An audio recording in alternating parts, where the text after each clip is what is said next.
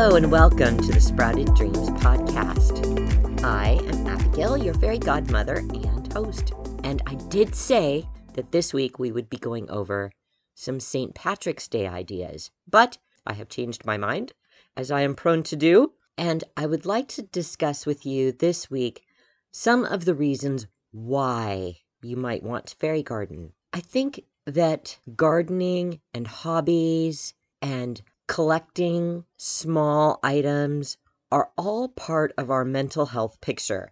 And I wanted to talk to you about this because Valentine's Day has just passed, and perhaps you are feeling a bit left out, or like your Valentine's Day was a bit of a letdown, or perhaps your Valentine's Day was just perfect and you want every day to be like that, and maybe you've had a few days that were not up to par. Using miniatures to represent things in your life that bring you joy is a great starting point for any type of display. So if you absolutely love to sew or iron or write or watch a particular Netflix show, whatever that hobby is, you can create a miniature display into a potted plant that reminds you of that. Now, looking at this display, of course, when it's finished, is going to bring memories of recollection of doing that hobby that you very much enjoy. But also, the creation process gives you some power. It absolutely elevates your ability to create and to build upon something that is in your mind. This is so important to bring that creativity and artistic expression into everyone's life because it gives us that feeling of ability where we may have lack. So don't be afraid to create a miniature display over a car that you loved or something in your past or even in your childhood. Similarly, you can help those around you. I know that many of my customers over the years have been parents and grandparents that want to get their children involved with outdoor activities. So you can use something that is very important to a younger person and help them to create a display about that. Perhaps they love gymnastics or ice skating or dance or football, and you can certainly make a miniature display around that activity.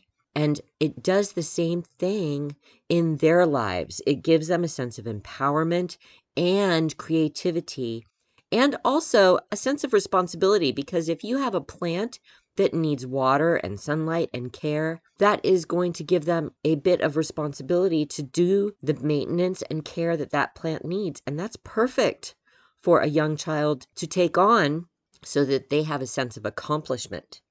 Now, if the plant dies or the display gets, ruined by a pet or by wind, that also helps them to deal with coping problems as they mature, because not everything goes perfectly and not everything stays the same as the way that we would like it to, unfortunately. I would love everything to stay the same, but that's not the way life goes. And so being able to create and maintain and grow in this miniature land is a way that you can actually bring expression and joy, maturity and responsibility, as well as healthy mindsets into every part of your life. I hope all of this makes sense, but I'm trying to help you to see that beyond just fairy gardening or gnome gardening or miniature displays, these types of activities actually help to make your life better. Honestly, really, they do. So I hope that you will think of some new displays that really represent who you are or something that you really love and incorporate that into your small gardens or potted plants. Until next week, happy fairy gardening. This podcast was brought to you by Sprouted Dreams. Please head over to sprouteddreams.com and find all the fairy garden treasures that bring your dreams to life at sprouteddreams.com.